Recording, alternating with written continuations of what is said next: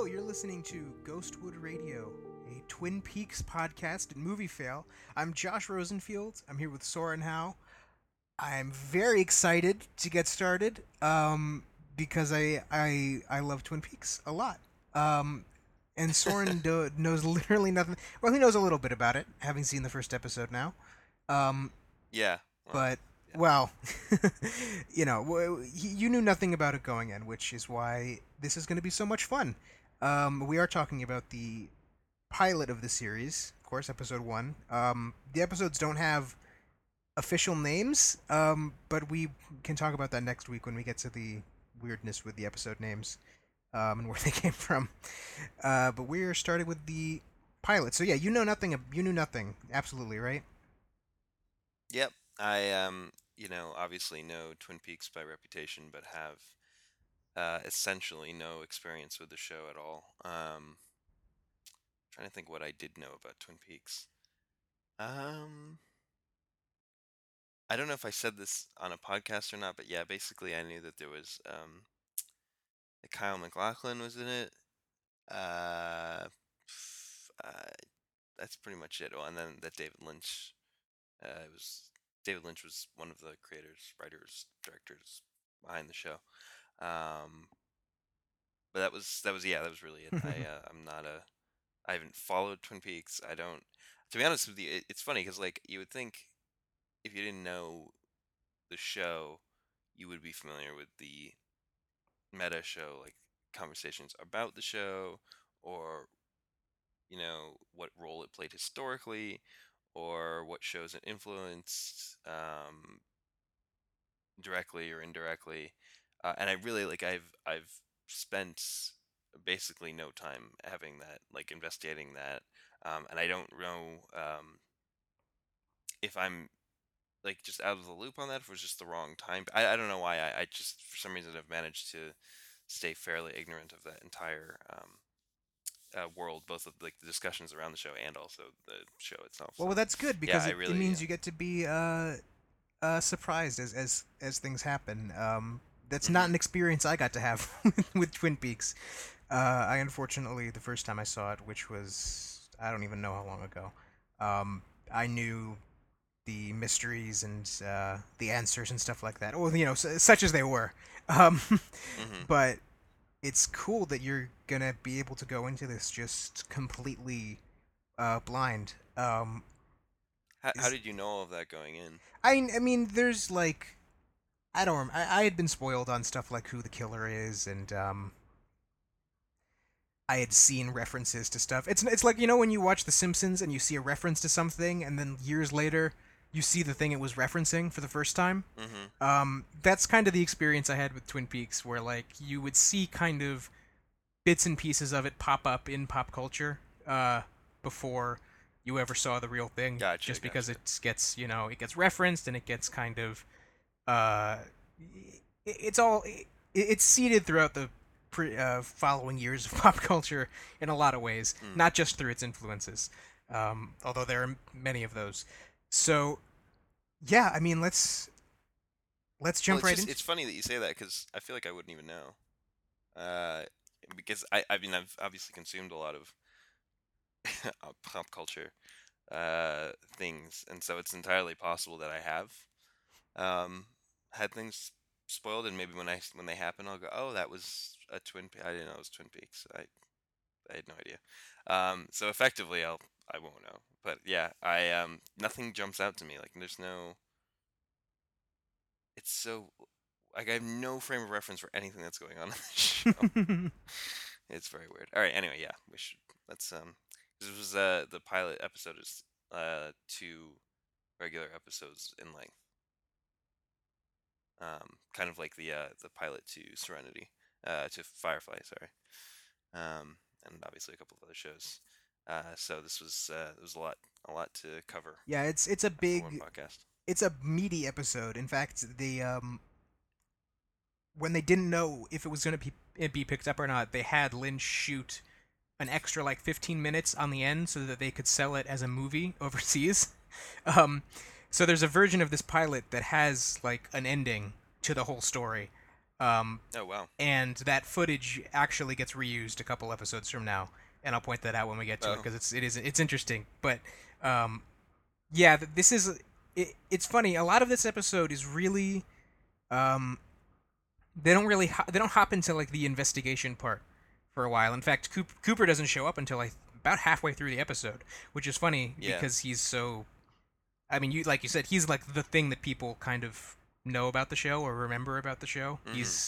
It's an ensemble show, but he's more or less the main character. Um, but he's completely absent for most of the episode, and it's mostly about not just introducing the various residents of the town, but showing how all of them are reacting to the news of Laura Palmer's death.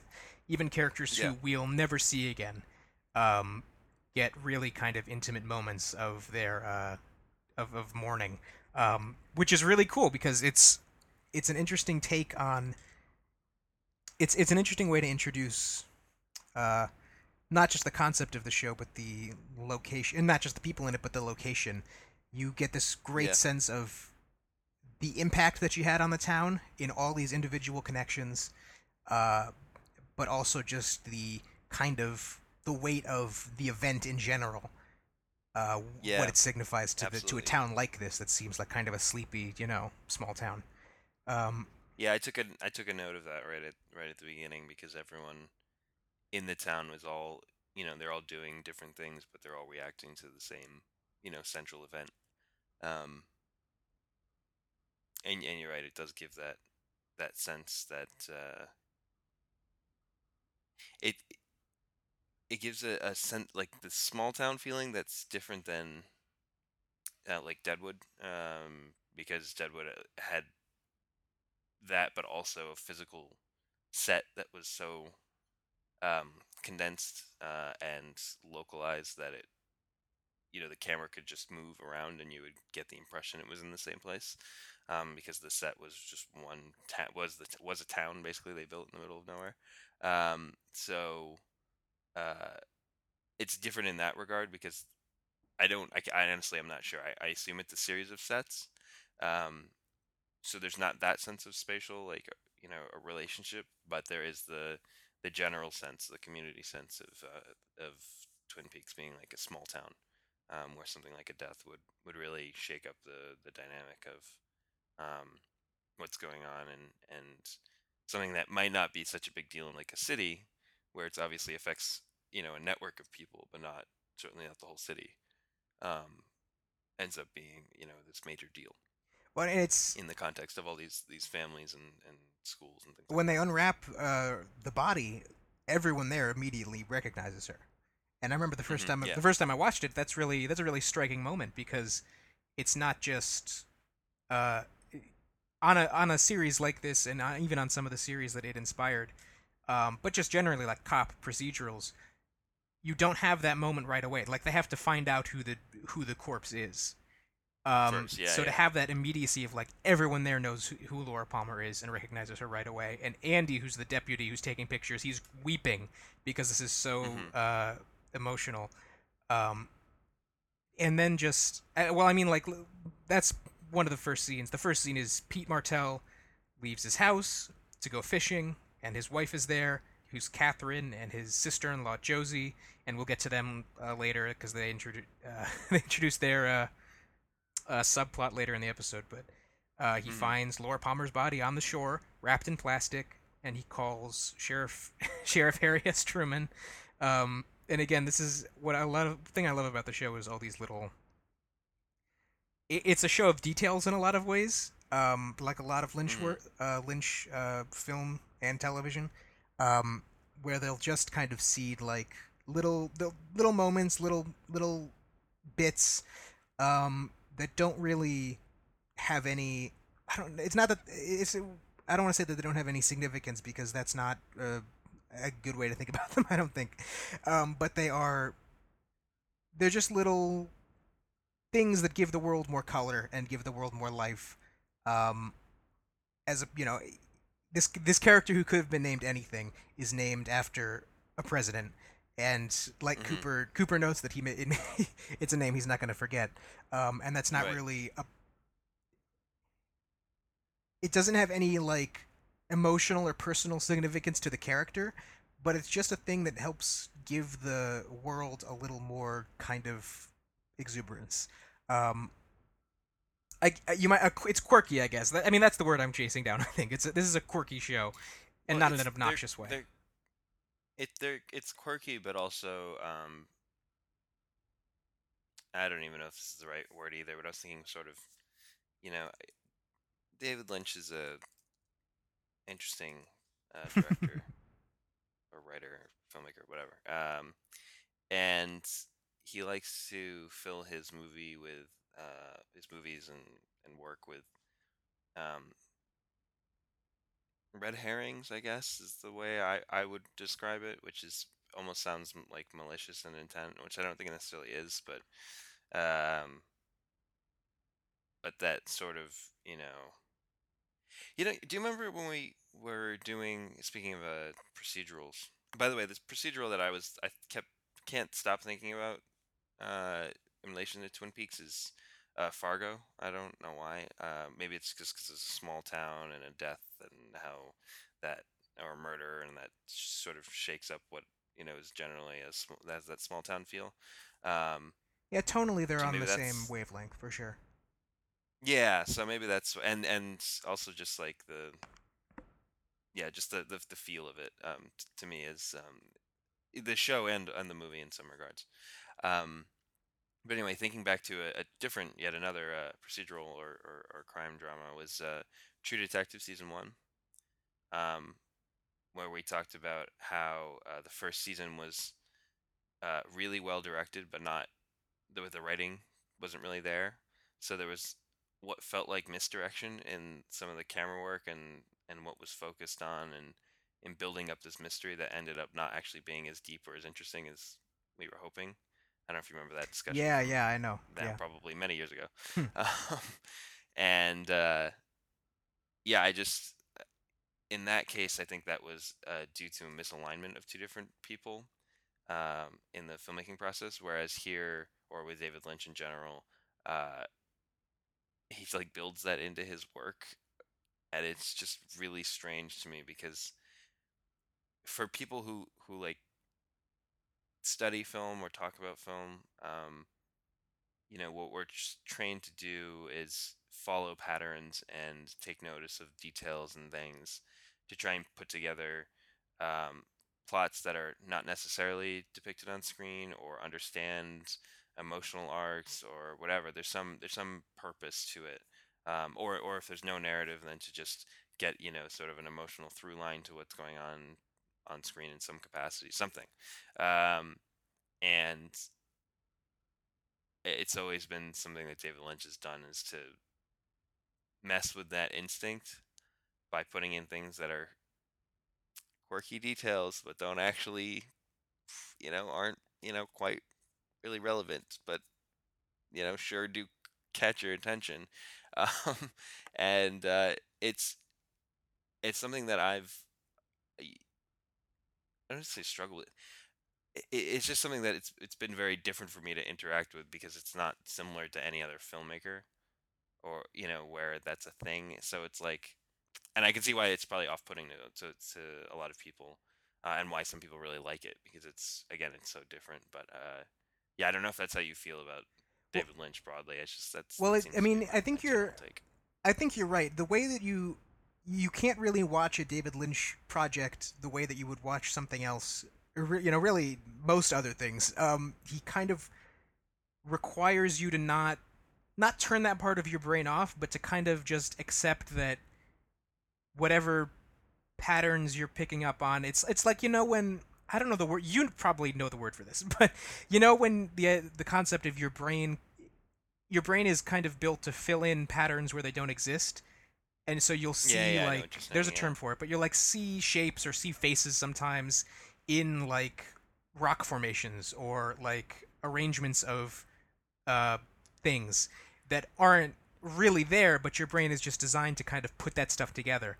Um, I think when you watch something, and when you watch Twin Peaks, especially the further into the series we get, you have to kind of go with the flow in a way, and just this show is really about there's a narrative certainly, um, but it's much more about a mood and kind of a tone and just letting it wash over you and going with it. And that's true of a lot of Lynch projects, and that's what I love about his work is that um, a lot of stuff is like there's like kind of a dream logic to it, so you get stuff like you're talking Mm, about where there's kind of like subconscious symbolism that doesn't actually signify anything, but it's just like it evokes something emotionally or subconsciously, and that's why it's there.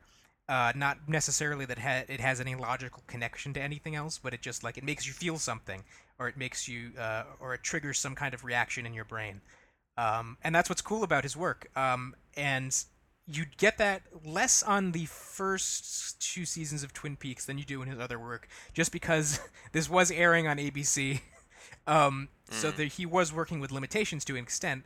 Although I'm always the one who says like artists who are given limitations are usually going to put out better work than they would otherwise, um, because it forces them to kind of reevaluate what is really important about what they want to say and what they want to do and what they want to show. Um, though I say that, but for the third season of this show, he was given no limitations, and it's incredible. Um, but I think at that point he was, 70 years old, and he's an artist who probably knows how to do that for himself anyway. But mm. this is definitely, this is not. These first two seasons are not Mulholland Drive or Inland Empire. They're much more akin to his more narrative work. Like the closest, I would say, the closest parallel you're gonna get is probably Blue Velvet.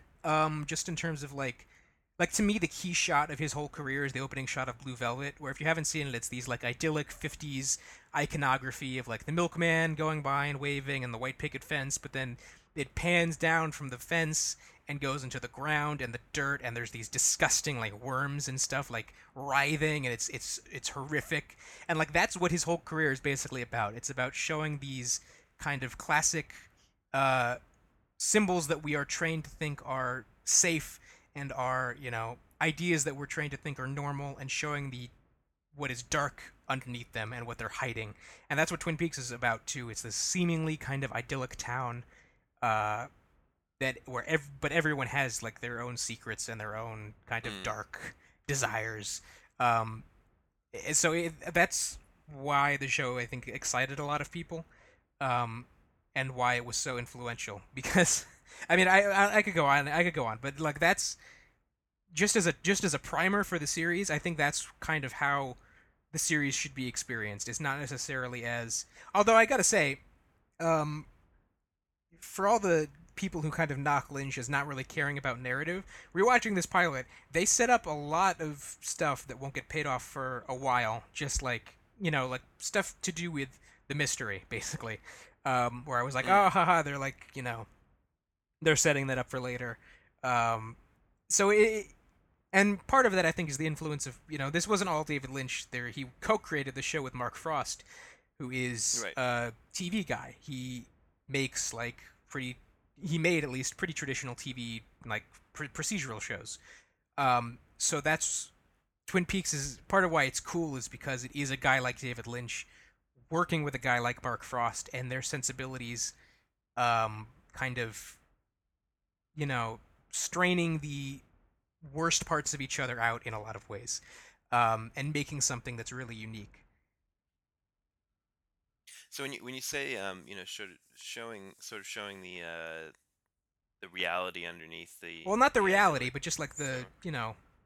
the darker stuff that is so easily hidden, I guess, by these seemingly perfect things. Sure. So it's Desperate Housewives. If you had just said that Oh, when Desperate we Housewives started, definitely. I mean, definitely influenced by Twin Peaks for sure. um, it's funny. This isn't completely unrelated, but I did start watching the first, maybe the first half season of Desperate Housewives. It's like a well-made show. Oh yeah, I don't think I've seen all of it, but yeah, it's not bad. Yeah, it's it's a lot because I didn't know much about it, but I ended up watching it a while back, and yeah, actually, but it does have some relationship here.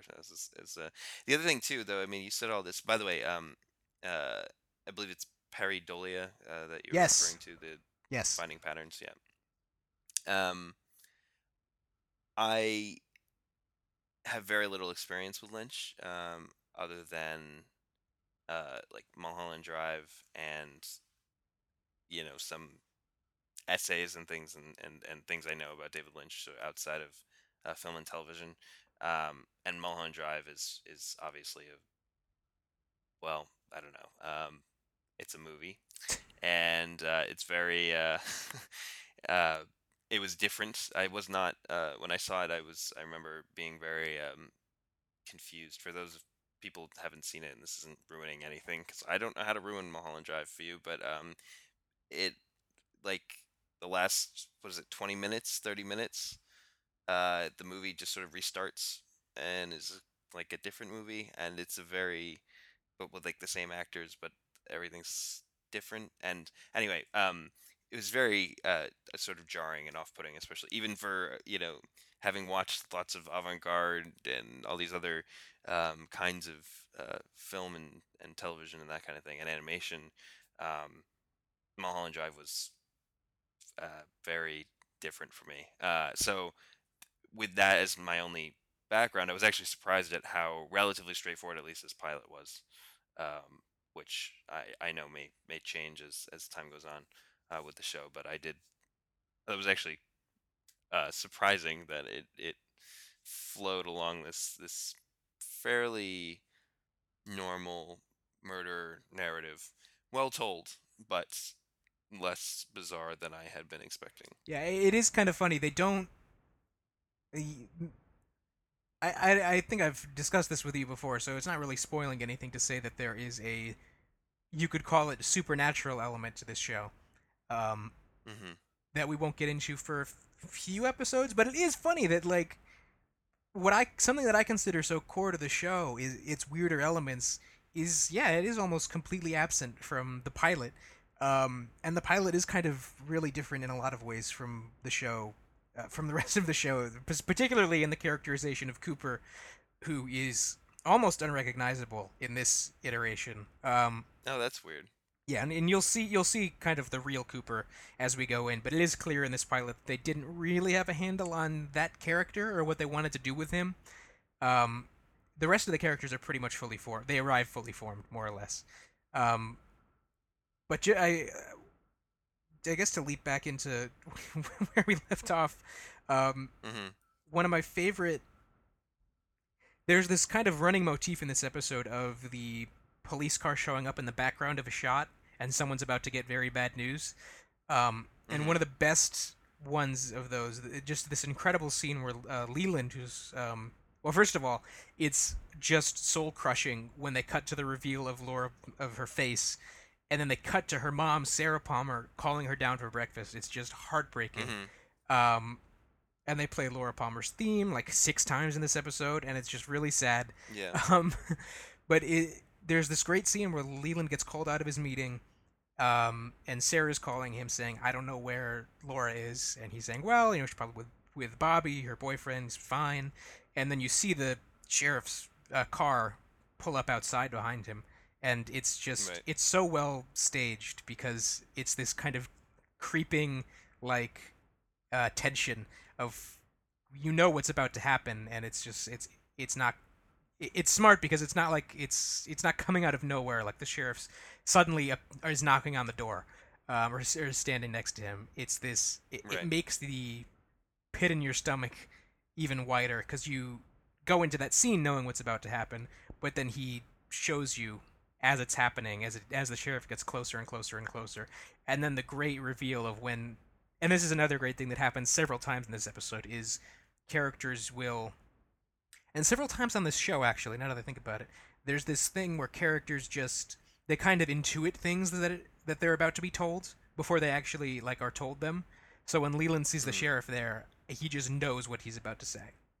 And he Hmm. drops the phone, and there's that great shot of the, just panning down the cord of the phone. Remember when phones had cords? Hmm. And Yep. you could do shots like this. And you could hear Sarah crying on the other line. It's just a really, like, I mean, I'm gonna use the word heartbreaking again. It's a heartbreaking scene, and it's so well executed. Just, every kind of detail of how these characters are set up together. And it happens several, like, they kind of do it several times over in this episode, but it works every time.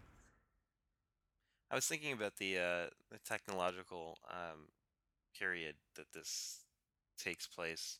This came out in what, the early Yeah, 90s? 1990, I think. 1990. Oh, okay. Because some characters have they reference car phones at some point, um, which was a brief thing. And also, but then at some point, it seems like they have a wireless phone.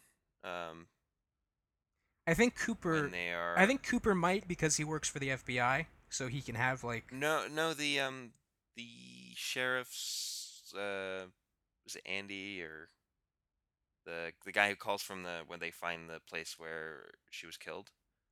Oh, maybe they do. Um, Yeah, they might. That's he's just walking around with like a phone. I mean, it's big, but it's cordless. Maybe it belongs to like some nearby vehicle or something, or I don't know. I honestly don't know what '90s technology looked yeah. I like. don't. Yeah. I don't remember. I was alive, but not really paying attention, you know. Yeah, I was just like, oh, I guess that's a. So the reason I bring that up, it seems like a trivial thing to bring up. The reason I bring it up is that also revealing my age, which is just not really the point of it.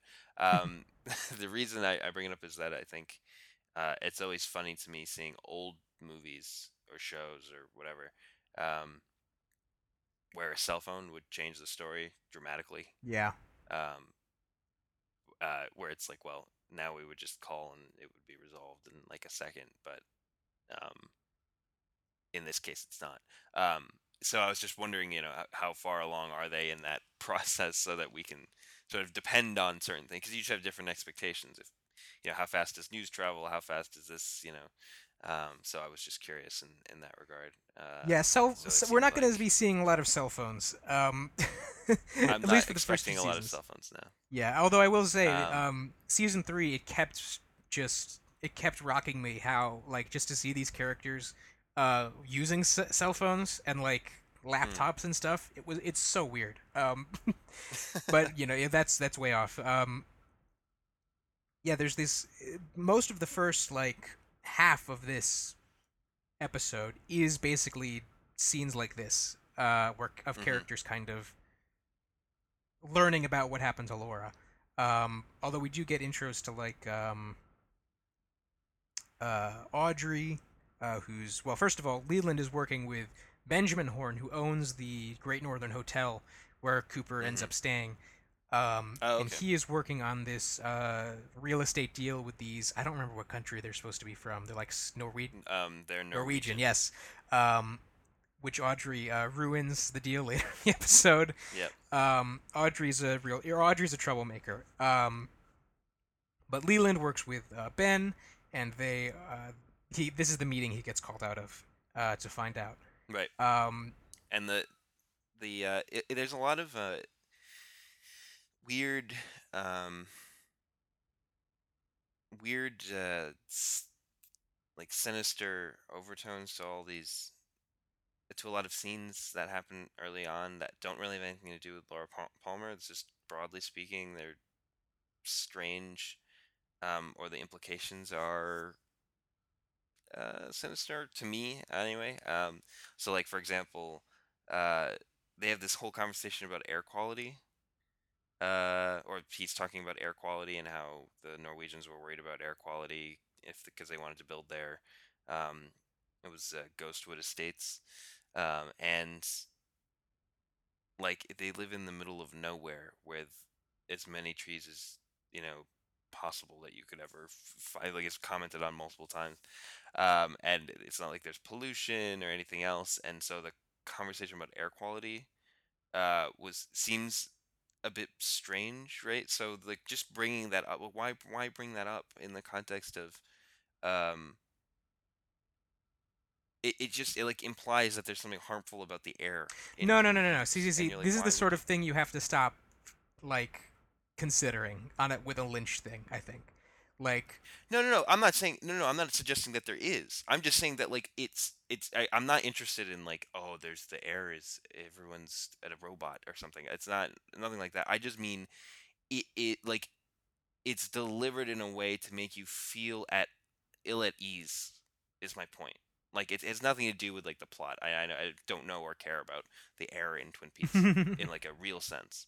It's just a question of like why, if there's dependable things in a country town, like, you know that it's probably at least the very least nice to walk around and not worry about like the air quality, and like they have to put that also on the chopping block of like things that to not be comfortable with.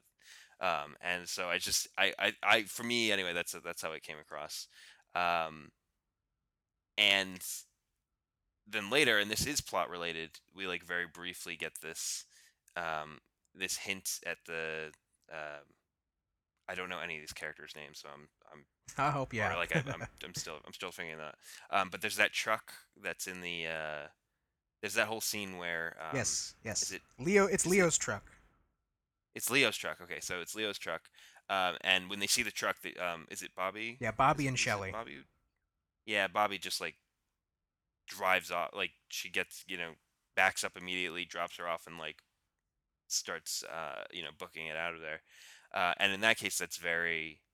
But these moments came like not far after each other, and it was just this like not directly related to the murder, and still yet despite that making it feel very uncomfortable. Well, that's In definitely in a that's passenger definitely seat. what they're trying to establish in this episode is to make you Mm-hmm.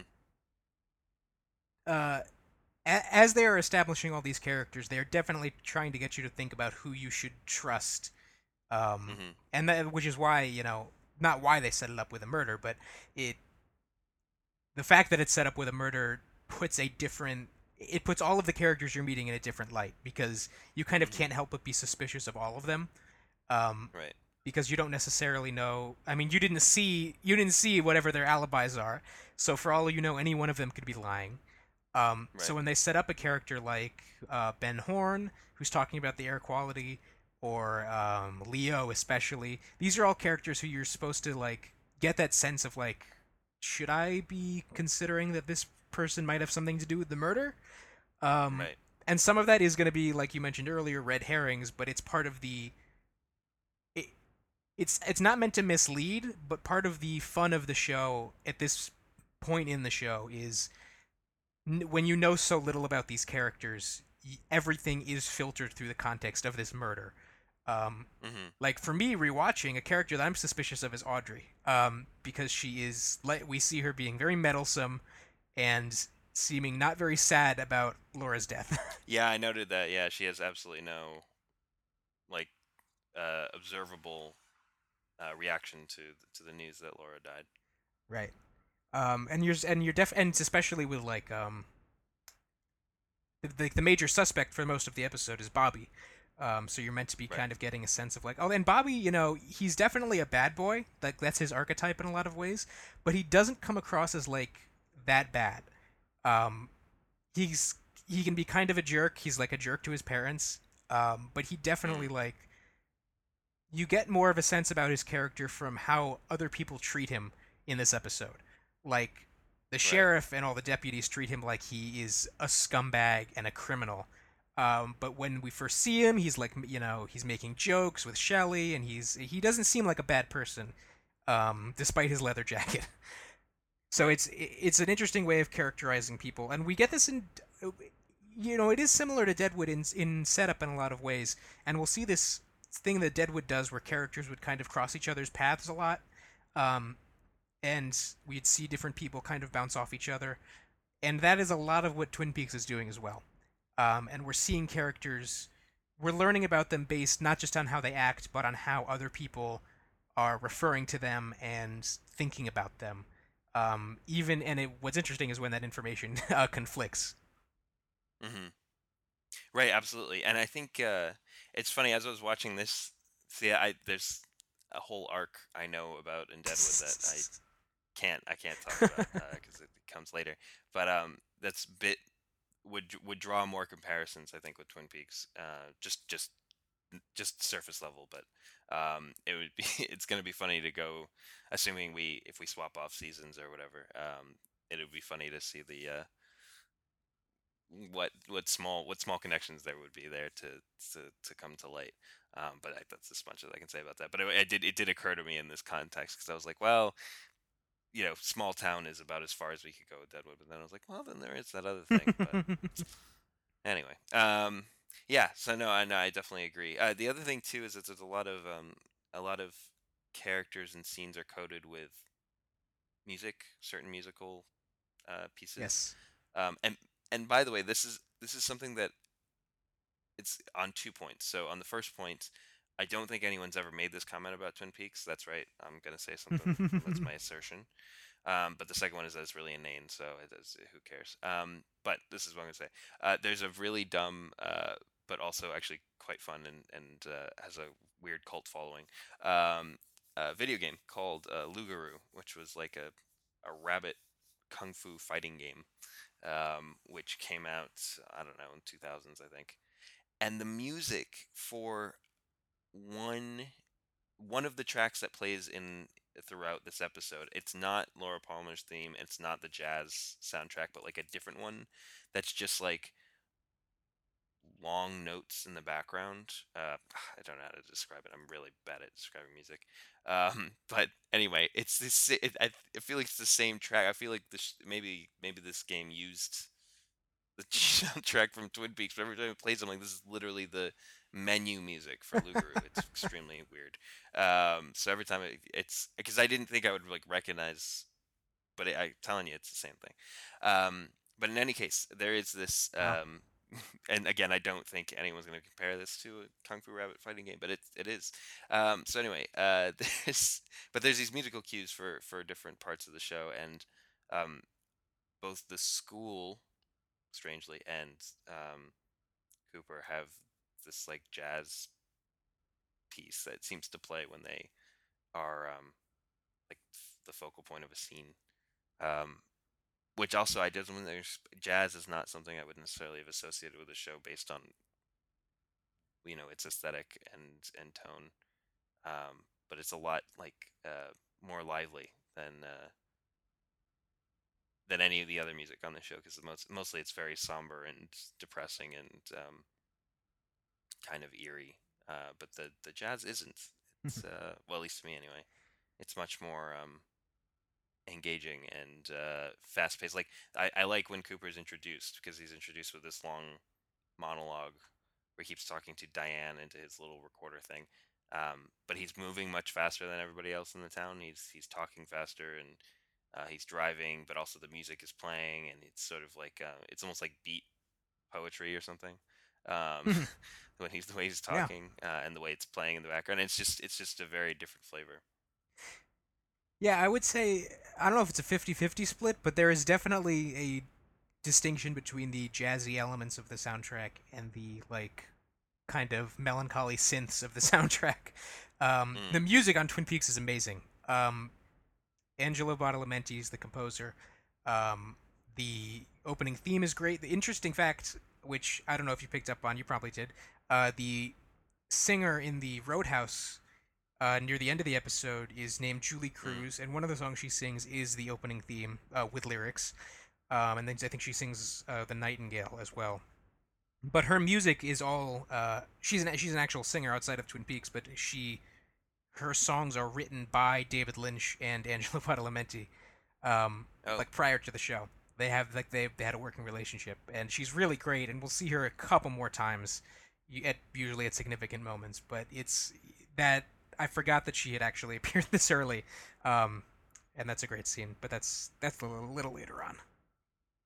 Yeah, definitely. Yeah, no, this I did like it did it, that actually that singing scene um partially because I have such a narrow frame of reference for David Lynch, but it did remind me of um the theater and Mulholland Oh Drive, yeah. and for some reason it has that, maybe it's the way it's shot, but it definitely felt like more like David Lynch. Also because the song was really weird and not like a song that anyone would know because they made it for the show.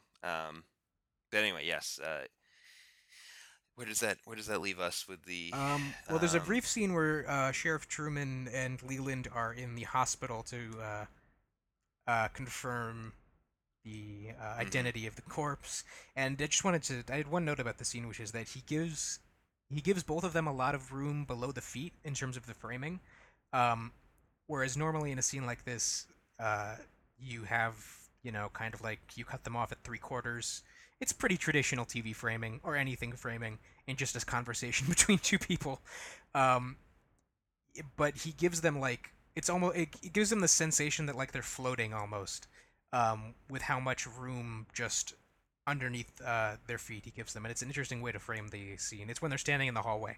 But mhm, I thought that was a cool. It gives it's easy if you're not really looking. It's easy to not see all of these kind of things that make Twin Peaks visually stand out from television, and especially now, post Twin Peaks, it's basically impossible to understand the like this dropped like an atom bomb on television. Basically, nothing looked like this, or mhm. was like this. It was, and it's especially funny as we'll go on, like to remember that Twin Peaks was a huge phenomenon. Now we think of it as like a cult thing that only a few people are really into, but like this pilot was it was viewed by like something like 25 or 30 million people, which never happens anymore anyway Wow. for different reasons. But like, yeah, Twin Peaks was gigantic um, for a while.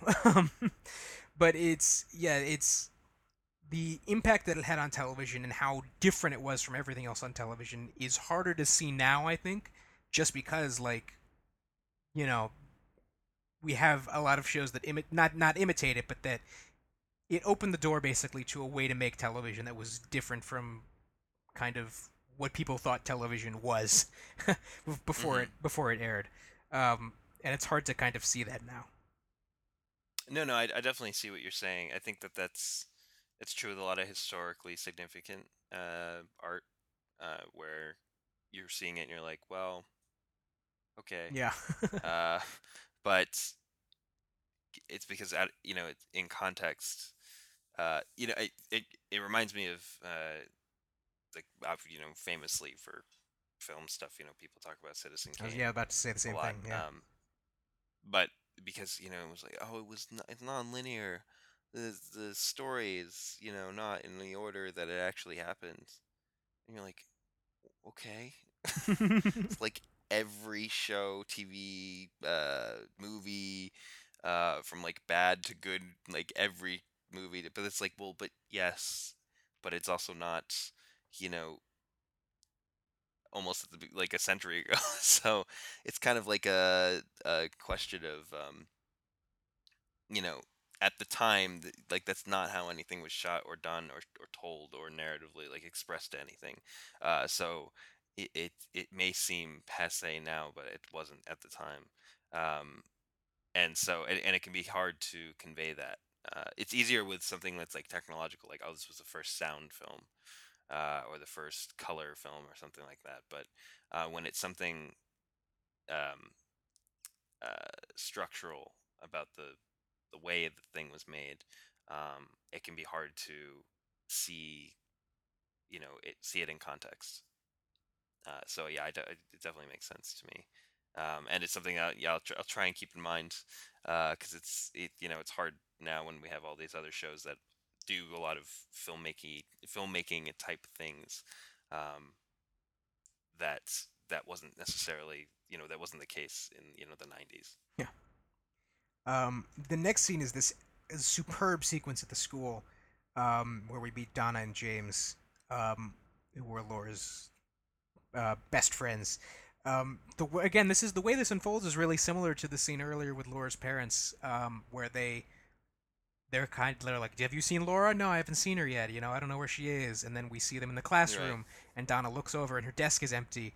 And it's this great, again, just the way I'm getting goosebumps just thinking about the way it unfolds is so brilliant. Where the state trooper comes in to whisper to the teacher, and Donna again like glances at the empty desk, and then she sees someone screaming outside and running away crying, and it's like at that moment she just knows what happened and she bursts into tears. It's just Mm-hmm. heartbreaking because first of all, it's great writing because it means we don't have to have the exact same scene over and over of characters being told what happened, because that would get old pretty quick. But Mm-hmm. it also gives us an insight into how close these certain characters were with each other or with Laura. Like you can tell uh, immediately what kind of relationship Donna and Laura had, and James to an extent. Like when he snaps the pencil. Right. um, like you just Right. get how close they were, and you don't need them to talk. You don't need her to talk about it because you just the fact uh, that she just gets right away what happened is enough, and it's just why it's a really good scene. I actually found it. Yeah, I found I like this one more than the the other when her parents find out. Um, I I I attributed it more to just I think the actor who plays Donna is very good. So I was I was sold more on this. And not that it wasn't before, but it just I don't, this one actually had some for me like some emotional reaction that I wasn't expecting, especially seeing as like we didn't know this character who died. Um, don't know this character we just met, and yet I was even more attached to this particular moment than I was to the other one. But yeah, no, I thought it was very effectively done, and we do see like these three characters as well because we also see what's her name? Oh, Audrey? the one who doesn't react. Yeah, Audrey, Yeah, who yeah. doesn't react because it's all in the same scene. So yeah, we learn a lot about just the three of them without much without any dialogue. Um, and obviously they become quite important throughout the rest of the episode. Right. Uh, Parallel to this is Bobby's. I think we talked about a little Bobby's interrogation by right. Deputy Andy and Deputy Hawk. And again, we got a great scene earlier than this of the just we. There's a really brief shot of like some students like kind of goofing off in the hallway, and you're not really sure why we're seeing this, but then you see the two of them walking past in the background, and it's so like Mm-hmm. again, it's great. It's like the focus isn't on them, and it, but it's so like God, I don't have enough. I don't know. I don't want to just be like the superlative machine, but it's it's a great way to stage like to not increase the tension, but to like hit the tension that's already in you, or like oh god they're here, like Right. and you know something's about to go down. Um, Right. Right. Right. and Bobby, I'm curious what you make of this scene with Bobby and how sincere you find him. Um, you know, it's hard for me to take any interrogation scene seriously anymore in anything.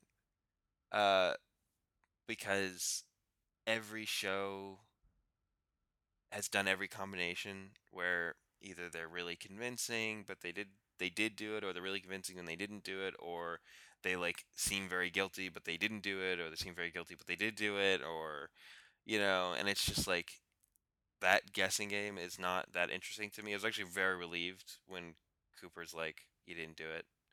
Um, that was 10 times more interesting seeing him say that and then continue to interrogate him in quotes, even though he was had decided he hadn't done it. Um, like that was to me it was a scene much more about Cooper than it was about whether or not Bobby did or didn't do it. If that makes sense, I don't. It's just like it's impossible to know because like what frustrates me is and like it shouldn't be this way. um but when there's an interrogation, it's like the actor is trying to act like a character acting or not acting, but like it just doesn't work for me because I feel like they've again because there's so many cop shows and movies. It's actually astonishing how many of them there are, and how many. I mean, consider just in Law and Order alone. Forget about its spinoffs. Just Law and Order. How many interrogations there are? I mean, it's like, and then now then there's every spin-off, every other procedural show, every parody like Brooklyn Nine-Nine or all these other shows. You know, just it's endless, and so and then movies and whatever. So it's like it it's hard to do a good interrogation scene. I didn't think there was anything wrong with this, but actually, what I found more interesting about it, and what is generally the easier and better tack to take, I think, is to focus on the interrogator, who is, you know, often the focal point of the story anyway, and learn more about them. It's actually why I don't find procedurals on TV all that interesting, because they're not often so focused.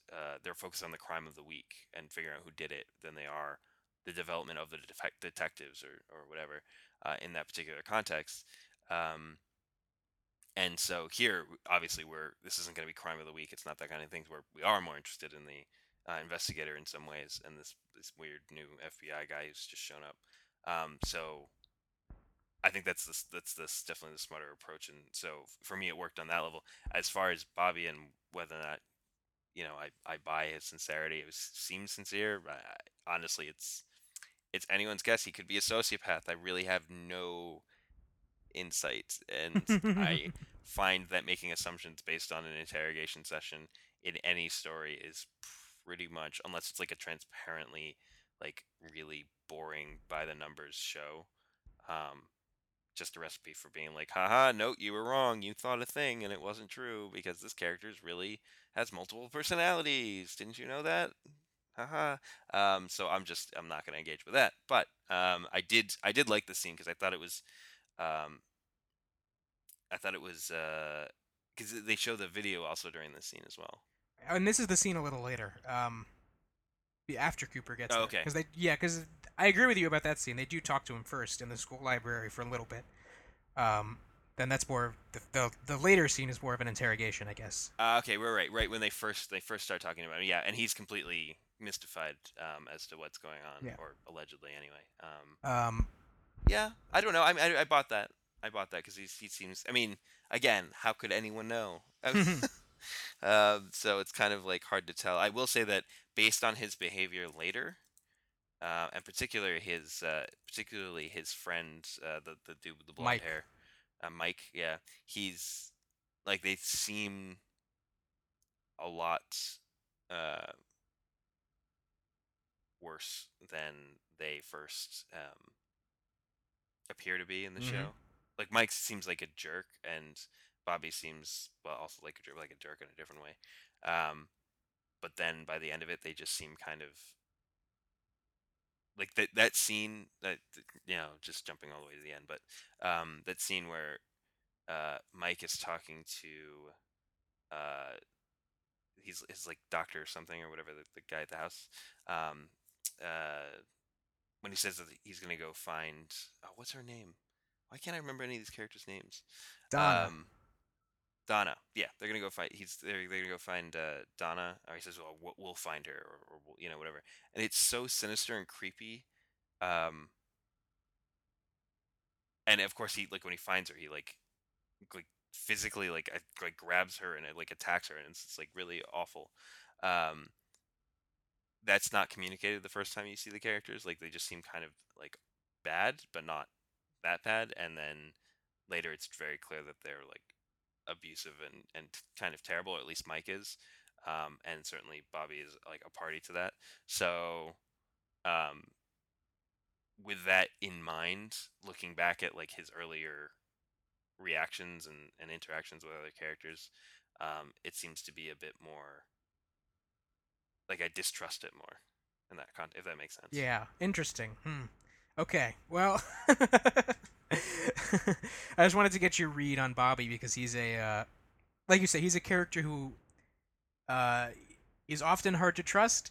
Um, Hmm. the first time I watched the series, I really did not like him, and it wasn't until actually the third season came out that I really liked him in that season when he's older, and it sheds new light on him here that it makes him a fuller character I found, but that's later. The Hmm. next scene is another scene with Sarah, who's an intriguing character. The cops are searching her house, and there's this great kind of strange moment when she hears footsteps upstairs and she seems kind of spooked. Hmm. Um, she says, "Who's upstairs?"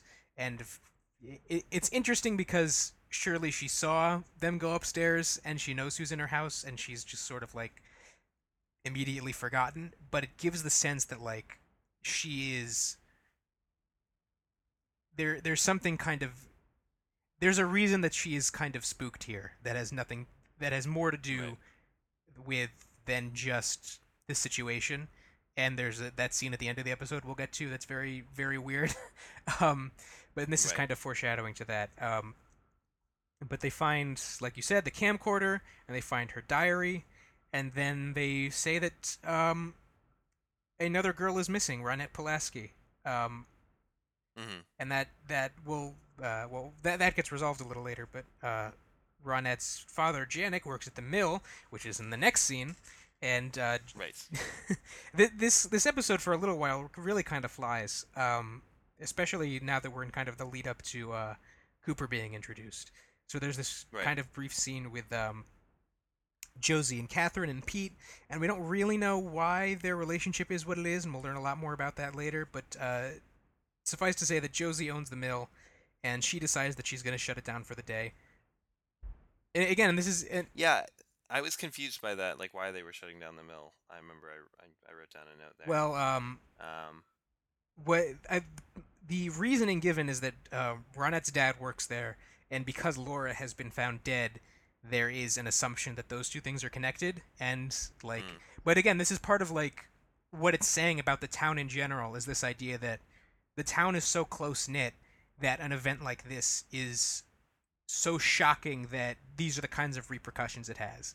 That everyone mm-hmm. working at the mill, like, they couldn't get through the day of work because of what's happened to Laura Palmer and Ronette, you know. And then again, they Right. find her in the next scene actually.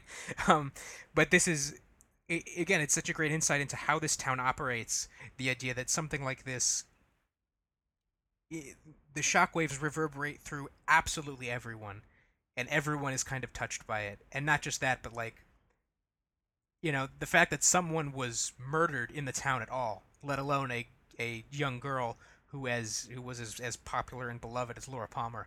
Just the fact that there was a murder in this town Right. is so shocking. And that's why I really like this scene, and also because Josie and Catherine, we'll get into them, but and also I really like Piper Laurie's performance uh, in general, and she's really fun Mm. as Catherine. Yeah. No. Yeah. Right. Right. Yeah. I thought the uh like I to me the so a lot of the opening shots and things have to do with the Yeah. mill. So I was a bit surprised that the like to me that I don't so I associate small towns with like, oh, this is a blank town, like a mining town or a mill town, like where most people are employed by a certain like central thing, and I assume that's what the mill was. So I wouldn't expect them to shut it down. So I was just kind of surprised in in this context. Like even if somebody died, like if somebody died in like a mining town, they would not shut down the mines probably because I assume what the hell do I know about mining towns? But I assume they wouldn't because that's how everyone's like making their living, um, and that there's like outside parties that would be dependent on such like an output, and so that they wouldn't for just for the sake of like maintaining everybody's you know jobs and salaries and things like that. But then here it just gets shut down, and again, it was only what I was led to believe just by visual cues and things like that. Oh, no, I mean, I Um, think you're reading it correctly, but that is why. I mean, that's the significance that the scene is supposed to have, right?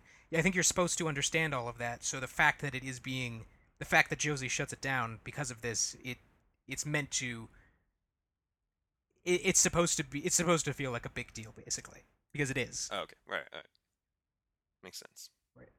Um, yeah, no, I think this does that scene leads so that leads into does it lead into Cooper arriving? Well, first we see Ronette, and she's discovered, and her clothes are all She's tattered. discovered. She's just sort of She's been beaten right. up. She's walking Yeah, by the yeah, bridge, and that's important because or that's the across the reason bridge. Cooper comes to town is because she crossed state lines in her journey. So that's why they had to get the FBI involved. And then there's a quick scene where James visits his Uncle Ed's gas station, Big Ed's gas farm. and gives him a note for Right. Donna, and we meet Ed and Nadine, who are his James's uncle and aunt, not his parents, which confused me for a while the first time I saw the series, but they're not his parents. I wasn't even sure that they were related, to be Yeah. honest. I was like a bit confused. I figured that they had some relationship, but I couldn't. I wasn't entirely sure. Um, Also, yeah, his aunt has a eye patch. Yes. Again, that's another just like, yep. I It was the first thing I thought of when you were talking earlier about like the name of the sheriff. I was like, yeah, and the eye patch. I'm sure. As soon as I saw it, I was like, yeah, that's not relevant, is it? Nope. Okay. But Um, no, the very next scene, you're right. Actually, the first thing I thought of was that reminds me of John Goodman's character in Oh Brother, Where Art Thou? Yeah. But he has an eye patch because he's the Cyclops Right. Yeah. from like Greek myth. But here, no, no, it's just a thing, um, like an unrelated quirky thing. Twin Peaks. So yeah. So then, yeah. So then, I guess then Cooper comes in. Yes. He drives into town. He's narrating a Let's get some. tape to his secretary Diane, which he does a whole. Yep. He does that a whole lot. Just a whole Hmm. lot. And again, Yep.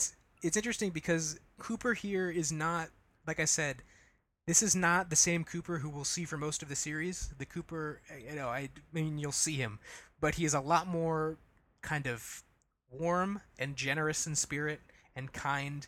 The Cooper in the pilot is very cold and kind of aloof and a little mean Hmm. almost in places, and it was just strange to see that. A little bit. Yeah, I wouldn't characterize him as warm or anything like that. But also, um, I didn't feel like he was mean, but he also does weird like callous things, Yes, almost yeah, almost I was gonna use an example, but almost like Sherlock Holmes. If Sherlock Holmes, if there was like a show that did Sherlock Holmes in a way that made sense, it was like accurate to the books, where he's sort of like, because he's following the case and not really focused on other people, he seems kind of rude, but isn't doing it maliciously, you know.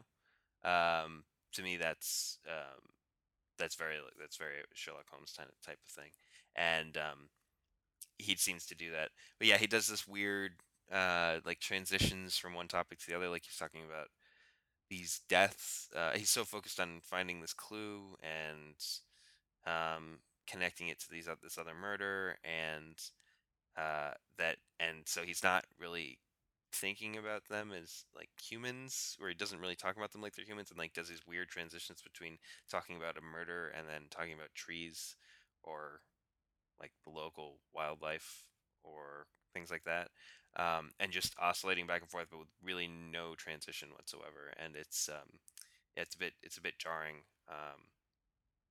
and maybe different than what we'll see with him later. But yeah. yeah, it's certainly intended to be the way they characterized him Yeah, here. Cooper. I mean, what does carry over is that Cooper is definitely a very excitable person, and he does kind of get Hmm. he gets hyper focused on things, but he also is very attentive, and he'll pick up on details like Hmm. that aren't really related to the thing he maybe is supposed to be thinking about. Like he uh, doesn't know the name of the trees, but he thinks they're beautiful, and he. It's funny, like the way that they write it is he gives Truman the whole spiel about how the FBI he's in charge now and the sheriff works for him, and then as soon as like Hmm. he's done with that, he like grabs him by the shoulder and he's like, all right, now like you got to tell me what the name of those trees are. And it's like, and Yeah. like that's Cooper. He is, as we'll see later, he's empathetic almost to a fault, and he just has a love of the world and people. Um, that's we very weirdly don't see in this episode, but we will. Um, but they go see Runnat, and she is not responsive because she's very obviously very traumatized. Right. Um, and then they encounter Doctor Jacoby, who's played by oh crap, what's his damn it? It's oh crap, what's his first name? It's Tamlin. His last name is Tamblyn. He's a very famous actor. I'm very embarrassed that I didn't remember I'm not Russ entirely Russ sure. Tamblyn, um, Russ Tamlin. playing Dr. Jacoby, who is very strange and very suspicious right off the bat. Maybe the Yeah. most suspicious character we meet in the entire episode. Very suspicious, but also I honestly wasn't sure what was going on throughout that whole scene. Because like they see him briefly as the elevator's closing, and then he comes out of the door on the top because I guess he went up the stairs, and I wasn't sure if they were showing like it was a like a like a mental hospital ward type thing floor, and that he was like a patient. I honestly had no idea what was going on there. So when he shows up, I was like, oh, is he a patient type thing? And that's what's going on here. Is he's just somebody who happens to know the sheriff because the sheriff comes by the hospital every now and again. But no, he's a psychiatrist apparently.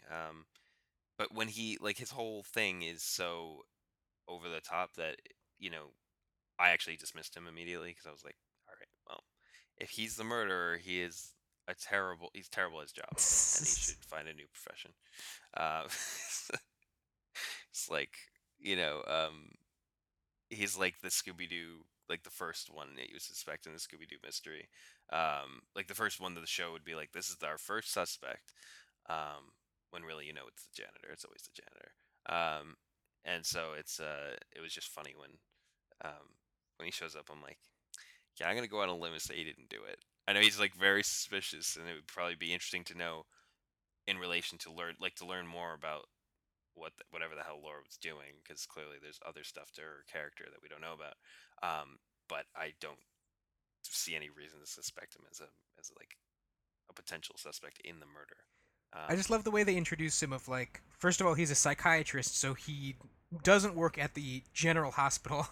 um, he's just there because he really wants to examine the body. And then he right, says, "Well, Laura was my patient," and then he closes the conversation with, "Oh, but her parents didn't know I was seeing her." It's just right. perfectly constructed to like make you very, very suspicious of Well, him. exactly. So, but like to a degree that I was like, well, obviously then not. Oh no, I mean, It's I think fine. your instincts are, uh, again, it's like I don't want to say that whether they're correct or not, but like I think you're tuned into what the show is trying to do. Um, yeah, he is. Well, that's good. But again, it's like it's Uh, not necessarily that he's connected to the murder, but like he definitely has some secrets and some weird stuff going on, and you're kind of led to believe just by like the context of the scene that it's connected to the murder. But like everyone in town has weird stuff that they're hiding. And he's no, certainly, and I think that he would like it's certainly I don't think he's plot irrelevant. I just yeah, I would be surprised if he was like a serial murderer. I'd be like, yeah, I don't know about that. so when they examine I guess we'll find when they out. examine the body, there's these great moments. First of all, the examination table light keeps blinking on and Yeah. off, and Yep. that is there because when they shot the scene, the examination light kept blinking on and off, and Lynch just liked it. Because again, Oh, it's really? just like a detail that uh, a lot of the time he's good at like inventing those details, but when they just kind of appear in reality fully formed, he'll keep them because it serves the same purpose. Um, Yeah, sure. That's funny that that was actually in the like it was a real problem that they were having. Because I was thinking about it in that scene, it makes Cooper look really sinister at the end, yeah, um, as it's like flashing behind him, which is not like again, he doesn't strike me as a sinister character, but it, his weird artificial. I'm trying to think of the way to like describe it. I know I'm trying to remember which scene it is that he says this, but at some point he says something that's really threatening, but he says it like with a smile. Is it, I think this is what he says to Bobby, where he says like she yeah, when never he's loved talking to you Bobby, anyway, yeah. right? At the end of that scene. Um, or no, I think it's when he says, I'm gonna explain to you how this works, where we ask the questions and you answer them, or Hmm. anyway, it's at some point in that interrogation, he just says it with like this weird, Yes, yes, I very know what you're talking about. artificial Yeah. smile. Yeah, and it's just like that and the other, like I don't read the characters being like evil or sinister in any way, because he doesn't seem like that kind of character, even in this pilot episode. But also, it's just a weird, like, he's unnerving though still in the context of the show and what we've seen. Also because he doesn't look like the other characters. Um, Also, I just want to point this out. I've seen Kyle MacLachlan in other things as a much older person, Hmm. so it's funny to see him so young. He looks like a doll. It's very strange. Like, it's so smooth. His hair's so smooth. Like, everything's just so like put together. It's just not the way he shows up in like Agents of Shield or these other um, these other shows where he's just like a normal like person. But he also contrasts with, I think, the people in the town, where because it's like this small town sort of feel, and he's like this like FBI agent type of character. But that effect altogether of being very um, like Astro Boy type of like polished look, if that Yeah. illustrates the point. Um, and then this like weird like artificial smile as he's like sort of threatening, and then also the light flashing behind him and all this stuff. I was like, what is going on with this character? Uh, which again, you're saying that his character is quite different in the rest of the show, so I don't know, but it's just in this particular sequence, and I'm also like tuned into these weirdly sinister cues already based on stuff we've seen in the rest of the episode. So I just, yeah, it struck a weird chord with me. Hmm. No, I agree with you. He finds the letter R under her Yep. fingernail, which is our first real clue. Um, and again, it's like I know this isn't the kind of viewer you are, but when you watch this show, you should not get too hung up on the clues, um, because the way that the connection, and again, I'm not spoiling anything. The connection that this has to the murder is not something that you could possibly hope to intuit before it's revealed. Um, and it's not the reason it's a good mystery is it's not like when stuff gets revealed, it doesn't come out of nowhere because it does kind of like there is a more or less logical progression to the reveal, but the clues as they're introduced, there's just no way that you could possibly put together what they like mean, um, which is why I think it's a cool sort of mystery because I mean I think in the best like mystery stories you are shown all the same clues that the detective character is, and Hmm. we talked about this recently on We something. did. Um, but I said the exact I must have said the exact same thing. But yeah, it's like It was about Arya and Sansa, if you my can God, believe it. that's yes, that's right, that's right. Yeah, that's exactly right. But yeah, so like the idea is that the detective will come up with the answer using all the same clues that you had, but because you Right. weren't a brilliant detective, you couldn't have put together all the connections. Um, Right. Exactly. like the viewer can't possibly put together all the connections with the information they're given. Um, but that doesn't mean that what ultimately turns out to be the answer is completely disconnected from the information they're given. So that it's a unique sort of So it setup. doesn't feel unfair. That's exactly right. It doesn't feel unfair. It's very weird, but it doesn't feel unfair. Hmm. Okay. Well, that's intriguing. Is that the? Well, I don't want to ask any questions about this show. I was just wondering, like, if this is the. I don't even want to ask it. I'm not gonna You ask can it because ask it. I it's won't say silly. anything. All right. I'm not sure if the mystery of her murder is the primary focus of the whole show, or like half of this one season, or it'll be resolved in 3 episodes, or you know what I mean. Like, I don't know. Like I don't know what Twin Peaks is about. Twin Peaks is about. I thought it was about like Laura Palmer and that story and solving her murder. But that, like, I don't know contextually if that's, especially since they did this sequel series and stuff. Like, I can't fathom that that's they're reopening a cold case in that season, or maybe they are. I honestly have no idea. So anyway, it was just a thought that occurred to Hmm. Okay. Yeah, that's all. I won't say anything about that. Um. me. Yeah, exactly. So I didn't want to ask because I figured it was just a recipe for No, I disaster. mean, yeah, and you'll Um, you'll find out, obviously. mm, right, of course, naturally. Um, um. all right, Yeah. so yeah, what comes after that? Well, there's a quick scene where Donna goes to the gas station and Ed gives her the note from James. Right. And Mike, who's her boyfriend, which I had forgotten that was an aspect of the story because they're not in any kind of relationship really, anything you could call a relationship. But he's very mad because he tells her that she has to go to the sheriff's station to Mm. support Bobby, who's being interrogated. Yeah, that whole thing was, yeah. Yeah. Um, I mean, but again, that was my indication that like Mike slash Bobby are not. It was like the first little hint that when he already seemed like a jerk, and this was like really beyond the line. And then he also again says that really like creepy, sinister thing where he's like, "I'm not your friend," or like, or you know, he says some like weird thing to Ed that's super threatening and just very clearly foreshadows the conflict that they have later in the episode, and in a way that's uh, I don't know why it reminds me of like other shows or TV. I don't know what I'm thinking of specifically, but where like there's an older male protector type figure and like a young kid who is like really threatening, and ends up, and you just know that the old like protector type figure is going to like die or get, in some way seriously injured, trying to be like retain like be that protector figure, even though they're not really equipped to deal with um like a grandfather type figure type, that sort of thing. And so like when he said that, I was like, oh, like I was actually quite worried that that was the where it was going with Ed, that Ed was gonna like die in this episode. Like who hmm. knows? I honestly don't know anything about the character.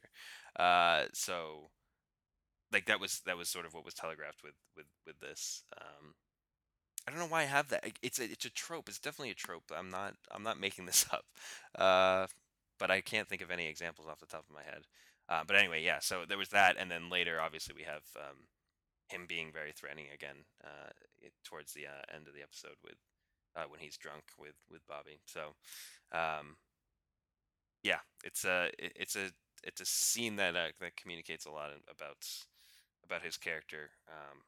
Although I guess if it doesn't, I don't know how relevant his character is later in the series. Well, we go right to the again. It's like there's some I don't want to answer these questions, but Yeah, I know, I I think know, you I are know. thinking of the right things. And don't take anything from that. Don't even think about what I just said. Um, we go right to the sheriff's station where they're looking at Laura's diary. They crack it open. Um, and I like this again. I like this scene because when Cooper sees this little white bag with white powder in it, he very naturally says, "Test this for cocaine." Right. Which is the natural conclusion to draw. But Sheriff Truman says, "No way. There's no way that's cocaine. You didn't know Laura Palmer." Um, and again, just another great example and a great detail of like what people. And this is the first indication we're getting of Laura's character in an interesting way. This is really the first thing we Mhm. learn about her, other than that she's dead. Is Mhm. that she was hiding cocaine in her diary. Um, so again, this is another great example of like how people we learn about people from the truth of them, but also from people's perception of them. And Right. when Truman's immediate reaction is, "There's no way," like we all knew who Laura Palmer was. There's no way she did cocaine. It tells you two things about her, which is one, she did cocaine, and two, she was she hid it from everyone. She had a secret Right. like life, basically. Um, Which is confirmed when they go to the safety deposit box as well. yes. Um, and also that she wrote in her diary that she was nervous about meeting someone named Jay. And at this point, we know one character with the initial J. So this is not Right. exactly a mystery, but it is James, as we learn. Yeah, and they do. Yeah, like it's funny. James is revealed like two, three times as being Yeah. like they like, oh, it's somebody with a motorcycle. Then they cut to a motorcycle, and it's when they do that. It's funny. They do the enhanced eyeball reflection thing that they do in like CSI, and everyone makes fun of them for. Hmm. um, in that scene just a little bit later. And it was just funny when they did it because I was like, hey, that's that thing everyone makes fun of CSI for. Um, but yeah, but then they just like, oh, look, motorcycle, oh, it's James, and then they're like, oh, the other half of this heart necklace, oh, it's James. You're like, I feel like James has something to do with, or like is clearly the indicated like or implicated person in this investigation, at least in terms of the clues that Cooper seems to think will point to the person who's um, you know is the murderer. Although we are also led to believe that James wasn't actually the murderer, at least in the context of this episode. So yeah, just that was it was funny. I also really like the scene when he's going through the evidence and he says the scenes often end or like I don't know. There was this weird undercurrent of humor in this episode too. I don't know if that's a thing. Oh yeah. Um, but it happens a lot. So the one that in this scene is, the way the scene ends. Cooper says, "Diane, I'm holding in my hand a small box of chocolate bunnies," and then it just cuts away to something Yeah. else, and it made me laugh. It was cute. Um, and then later, when the Norwegians are distracted by Audrey, when she's trying to disrupt the whole Ghostwood Estates deal. Um, I thought that was also bizarre because they all turn their heads back and forth at the same time. It's all very synchronized and very like stage comedy. It was a very odd moment, um, and it's like weirdly like tonally, it's very strange to me. The show is very odd. Like I don't really know how to read it at all. Yeah. My Because it's favorite. like very serious and dramatic and foreboding, but then also like there's comedy There's and then definitely there's like comedy. Yeah. jazz and it's yeah. I don't know. Maybe my favorite scene in the episode, at least on rewatch, is when they're at the bank to open the safety deposit box, and the shot opens in this room in the dark, and they flip the lights on, and there's a deer head on the table, Yeah, and yeah, it's like no one really comments on it for a couple seconds, and then like they look at it, and they look at the woman, like the teller or whatever, and she goes, "Oh, it fell down." right, yeah, Like, and then you're like, "Oh, it's this like it's such a brief, it's such a ridiculous image that's explained so like succinctly, and it's like, oh yeah. well, of course, okay, that makes sense, but it's such a strange like just visual, and it's just I thought that was really funny. No, no, I agree. And I was it's another like it's a lot of absurd humor. Yeah. In that as far as I can tell. Um, but it's well timed. I haven't like attuned to it yet, so it just keeps catching me off guard. But I'm always like I'm a big proponent of drama that can be or just shows that have a sense of humor, even if they're not funny. Like Deadwood is not really a funny show, but often is funny. Like in context, it's like not a comedy, but it is often funny. Yeah, yeah. And so I definitely appreciate that. And that's the thing. Again, knowing nothing about Twin Peaks, I'm like, are we, are we laughing? Is this funny, or are we? I don't know what I'm supposed to do right And now. it's a very funny show, for sure, and it's also a very, what is unique about it is how it can be very funny and not lose sight of the, like you asked how much of the show is about the murder of Laura Palmer, and I'm not spoiling it when I say, like, it kind of always is. That undercurrent of tragedy and violence is what the show is about. It's not really an undercurrent. Um, it informs not just this one act of violence, but the, what it means and the things that led up to it. It all, the show is about how that exists in this town, and it's like Mm, it can be very funny, and not in a way that you're supposed to be like ashamed of yourself for laughing, because it is a mm, comedic show.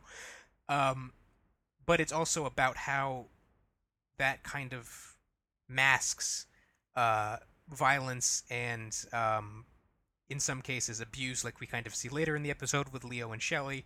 mm, Domestic abuse is definitely a theme on this show. Um, so it's like what is so kind of masterful about Twin Peaks is how it does balance all these themes that shouldn't go together and all these tones that shouldn't go together, but they do kind of simultaneously exist, and does kind of make sense that they in Hmm. this world. Yeah, no, no, yeah, it didn't feel out of place. I just wasn't sure how to read it. So yeah, I guess I'll go in with a bit more perspective into subsequent episodes. Right. Um, So yeah, one of the next scenes is this scene you talked about with Audrey. First of all, it starts with her poking a pencil in this coffee cup, and then she asks the woman at the desk, "What do you think would happen if I pulled this out?" yep. um, again, I really love Audrey, but she completely ruins her father's business deal by telling them that her quote unquote best friend was murdered, um, Hmm. and they storm out. Um, Audrey's scenes are interesting because they are the only. She's the only major character who's introduced whose scenes really aren't related to the murder in any way. Um, Hmm. but they are very entertaining. Yeah, she feels like I'm trying to think of how to describe her character. Sort of like a uh, I want to say like a Bugs Bunny Loki type character. Just making trouble and mischief for seemingly no real reason other than her own amusement. So, but yeah, yeah. So I don't know how to read her. Although I do like the scene when all of the everyone's leaving and the secretary or whatever is like the Norwegians are leaving, and she just keeps saying it, and it's just very absurd. Like the Norwegians are leaving. Like the phrase is just bizarre. Like that's not something people say generally in any real context. Like what? Also, like everyone should know that like who the Norwegians are first of all, and then secondly that they are leaving is. So yeah, I thought this was it's almost like a Monty Python skit. It was very bizarre. Yeah, wait, Um, that's a good point of reference. I agree.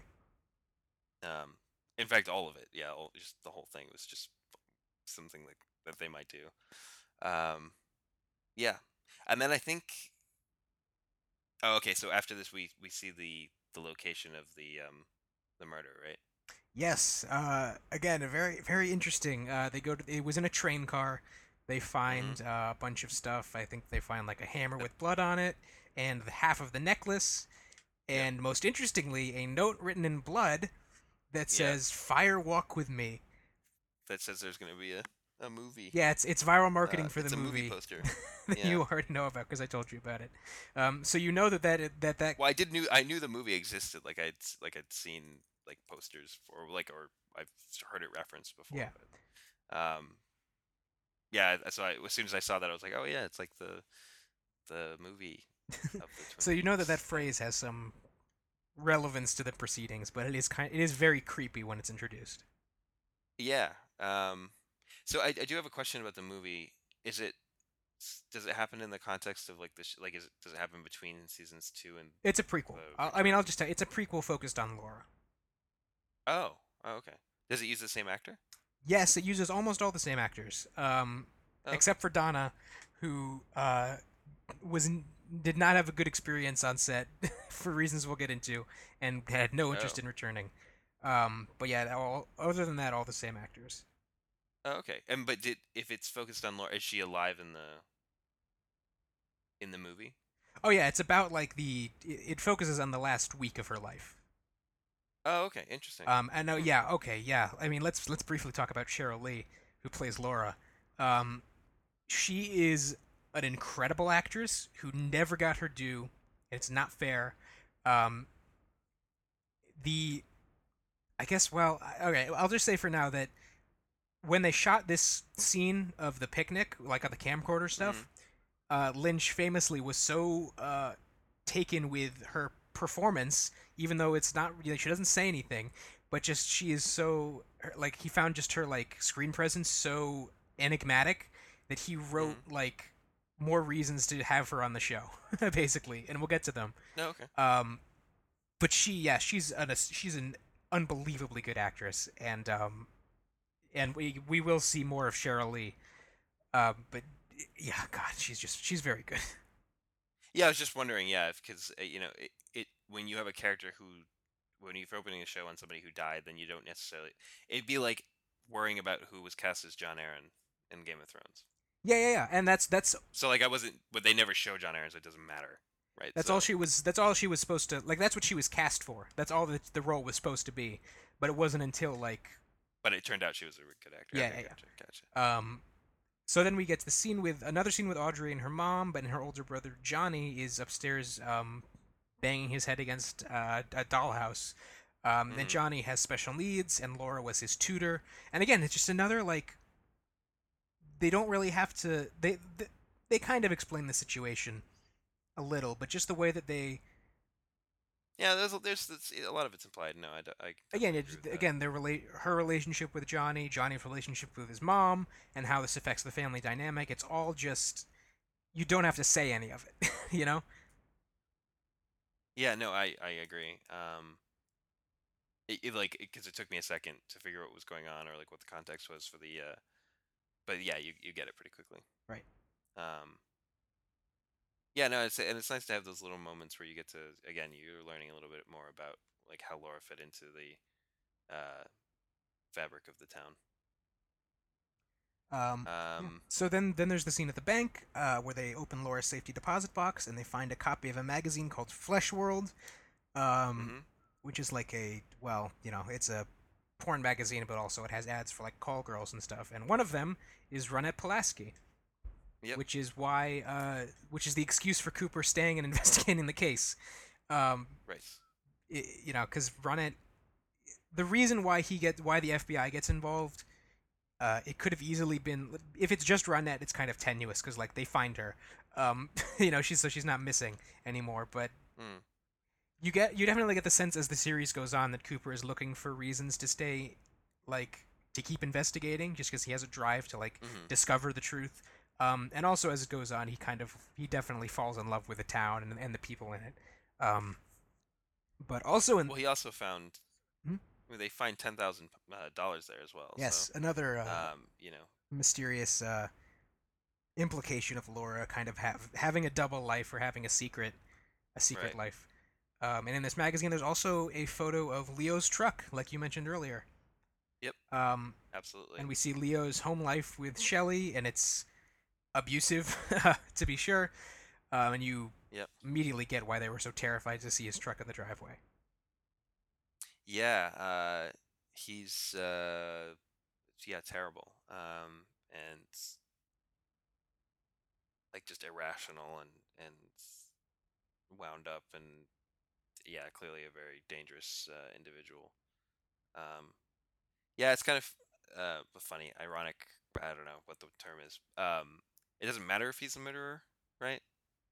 Not that you necessarily, not that I necessarily think he is the murderer, but like it ultimately doesn't matter because it seems like he would be, very possibly could become a murderer at any moment. Yeah.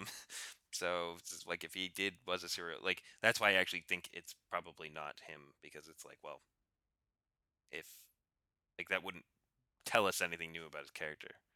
Oh, he's violent and crazy. I think we've got that part. That's not new information. Whereas like with Bobby or somebody else, you'd be like, oh, that's new, or that's something I didn't know about that character, or quite like I didn't know about it. I just sort of guessed that might be a thing for other characters. But yeah, for like, that wouldn't really tell us anything. It's another character like the psychiatrist that I'm kind of like, yeah, probably not. If I had to guess. Yeah. Um, so yeah, I'm trying to think if there was something here. No, there's a scene I was thinking about in when they have the little town hall meeting. That's That next. So let's go. that's next. Um, well, right before that, we find out that Ed's cheating. I think. Oh yes, with Norma, who owns the Double R Diner. Yes. Um, so right, we find that out. That's just like a thing we learn. But then yeah, we find out. So yeah, this town hall meeting. I did find it funny when they're explaining that like we're getting some insight into some of the characters because um, the sheriff's explaining it to Cooper. Um, but I do like when he says, "Who's the lady with the log?" and then Yes. he says, "We call her Log Lady." That made me laugh. Yeah. That was my brand of humor. Yeah. The Log Lady's a great character. Which she is. We'll see more of her. Oh, that's funny. Honestly, if you had been a one-off joke, I would have thought Yeah, it's that was funny all on its own. But I just like it's it's very simple and dumb dialogue that is also very funny and like actually very brilliant. the log lady is actually, it's funny because yeah, it is a great one-off line, but it's not just that she is more of a character later. She is actually like that character predates Twin Peaks by like I think several decades. That actress Catherine Coulson is. Oh, and by the way, I forgot to mention this. Jack Nance, who plays Pete, is the main character of Eraserhead, David Lynch's first film. Oh, That's just a fun okay, detail. yeah. So he just he retained his. It's funny. There's uh uh. So the show that this it doesn't remind me of. It's not really the same in that way, but the only show I can think of that's sort of analogous to Twin Peaks in terms of how it fits into David Lynch's world. Um, so there's a so my favorite director, Satoshi Kon, made a bunch of like I think four feature length movies. He was an animation director, and then also a TV series where he um, it's a really weird series. Well, he's a weird guy, but it's a really weird series that it's called Paranoia Agent. Hmm. Um, and I still haven't got like his movies. I get on some level. I think they're just flat brilliant. But the show was like where he dumped all of his ideas that he didn't really feel like making into or couldn't or didn't have time to make into full length movies. And unfortunately, he passed away at 40, so he didn't have a time to actually go and make a whole bunch of other movies anyway. But we did get this show that's just it's so many different ideas for different, clearly like completely different movies, but it's all in this one show.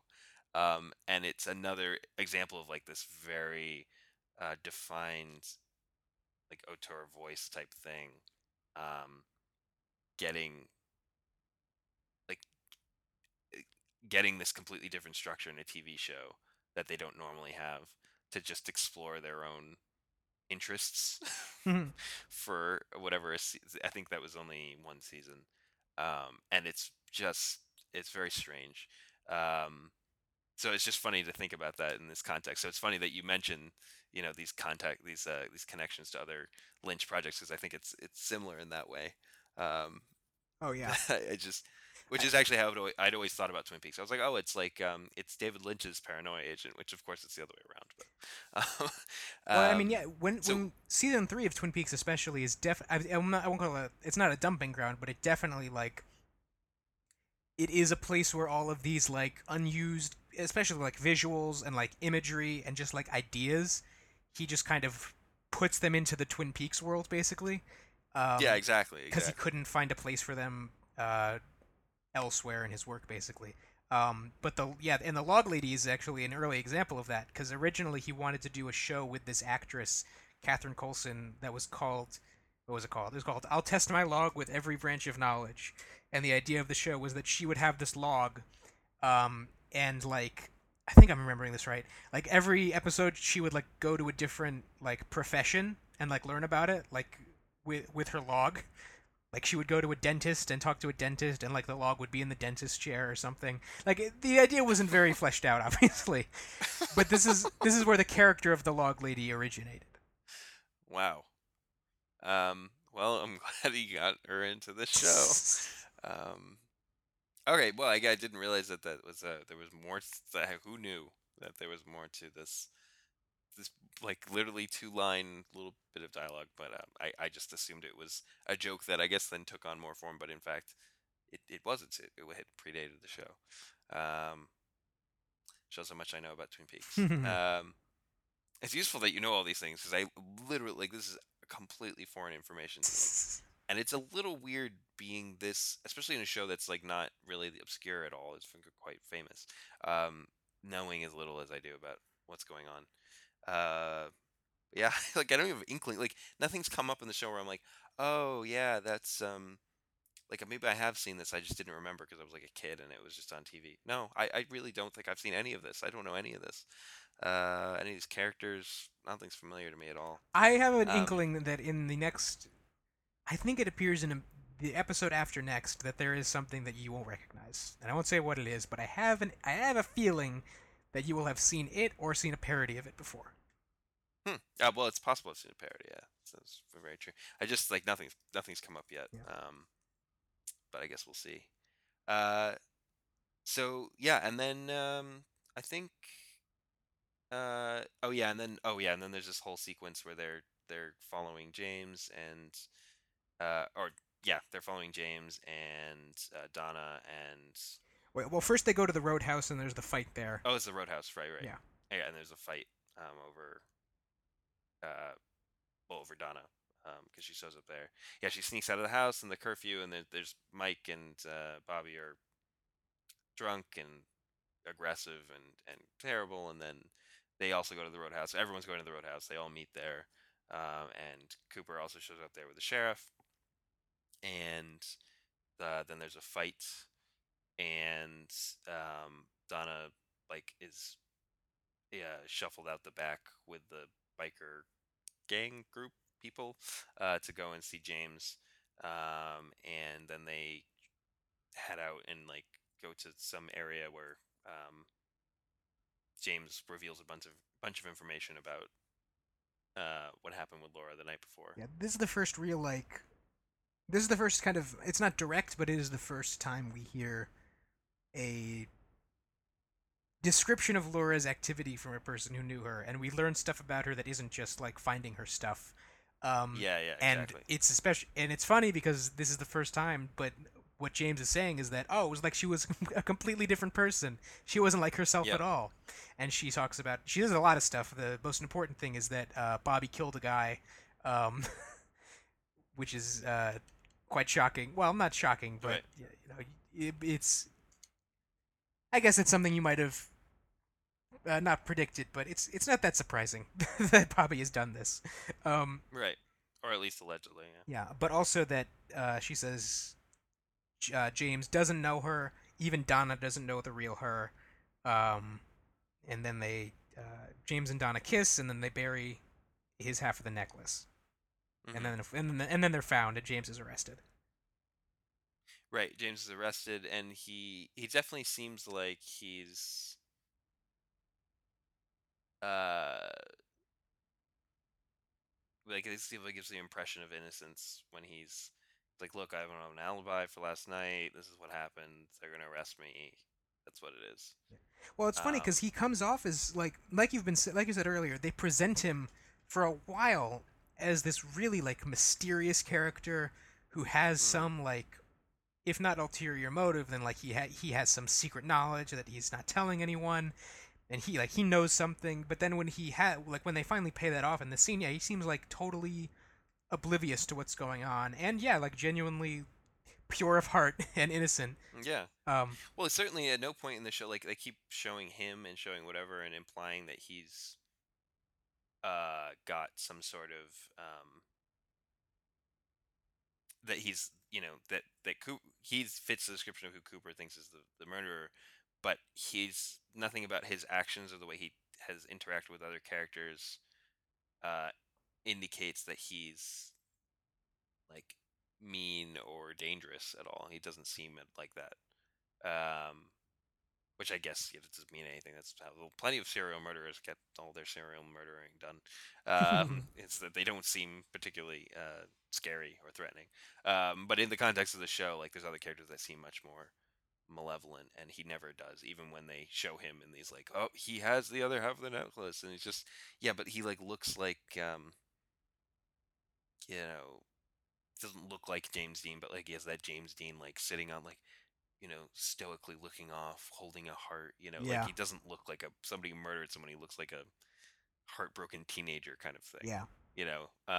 So when he says this, you're like, yeah, yeah, that sounds about right. Of course, he could be completely like just lying. It's hard to know, but um, the what we understand is that he isn't. And then at the scene at the end, with the jail. when he goes actually is in jail, and there's that scene where Bobby and Mike are barking at him. It's so Um, so strange. it's really strange, and I don't know if it was my audio, but like, do they do something weird with the audio when they're barking? Because they start like they're barking and then they're yelling, and it's this really weird moment where like the sound sounds like it's doing a crossfade with like it's like gonna transition to another scene where like, oh, his yelling is overlapping with the yelling in another scene of another character or But something. are they definitely like the Um, barking transitions into but like a different, like they're saying something else? well, yeah, well, they're like, well, anyway, it feels like they're like halfway through a transition to another scene, but it never transitions. It's just the audio, and it's just like it's very otherworldly and bizarre Yeah. in this particular scene. Yeah, so I thought that whole thing was very strange, but also again made them seem at that point like these are not the good characters; Yeah. these are the bad characters. That was definitely the implication I got there. And then, yeah, I think then there's the very last Yeah, moment. there's a little like this is definitely the climax of the episode, and then there's a few like there's the scene where Truman goes to see Josie, and they're having Oh, right, right, and then there's right, and we learn more about the various relationships and again mostly setting up the connections between these characters. So yeah, right, Truman and exactly, Josie are exactly, having an and affair, and Catherine and Ben are uh, implicated somehow. That's not really clear at this point. right. But yeah, then there's this one final scene, which is the first hint of where Twin Peaks is going in terms of the strangeness. Mm. Yeah, no. So there's a handheld POV shot, which I actually wasn't expecting at all. This episode has a lot of like low swinging shots that are not very like I don't know how to describe them, but these like yeah these like sort of pans that are really slow and sort of methodical, and then suddenly we have this like frantic like for handheld POV shot, which is just completely different than the rest of the show, um, and it represents I guess this perspective of this character we don't know who it is, who's like running in the woods or something, and then finds the necklace, and then it suddenly switches back to like um, a third person perspective on them. Um, and in the meantime, Laura's mom is reacting to all of this because she's sensing it or freaking out. I wasn't entirely sure what was going on Yeah, there. the implication is that she's having a vision of this happening, I guess. Right, that seems to be what's going on. Um, But it's not clear if she's having a vision of it, like we can see it, and she's just like a sense of disturbance in the force type of thing, or if like she can actually see what's happening.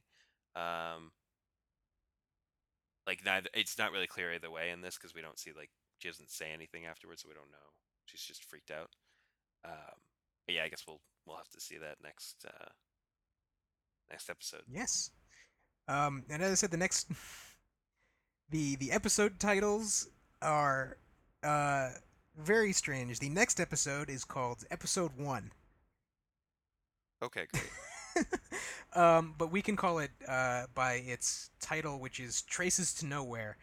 And the episode titles, I think they come from when this aired in syndication in Germany.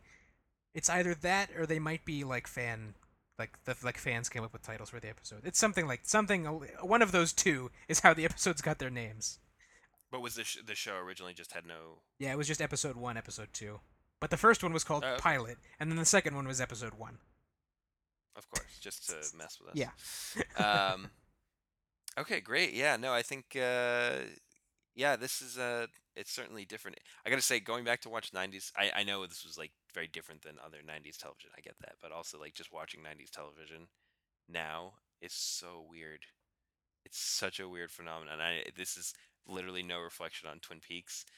Just broadly speaking, um, I haven't watched anything from the '90s in a while. Even the '90s, like later '90s, uh, is quite different. But like I'm thinking like that right. It's right on that cusp of like late '80s, early '90s. Um, where it feels like that VCR type, like VHS quality, uh, like aesthetic to it, and like and I'm sure someone's done this, but like doing Twin Peaks introduction with like a Full House type credit sequence like intro, where it's all like very happy and whatever, and it's like a country type um, type show or something like that, because it would fit in terms of the aesthetic of like the materials that were like standard for like that kind of for television filmmaking at the time, even if it's not reflective at all of Twin Peaks or how Twin Peaks is. So it's just funny going back to see that when I'm much more used to, even if you go back to like Deadwood feels like if it was made now it would not look very different at all. Um, Even though it was made now, what, 15 years ago, Yeah. something like that, which is crazy to think about. But certainly shows from the 90s definitely stick out, and it's just funny to go back and watch that now. Also, because it's in the 4:3 format, which we haven't been exposed to for quite some time. Um, but yeah, so until next time, we'll dive into episode 1 of Twin Peaks.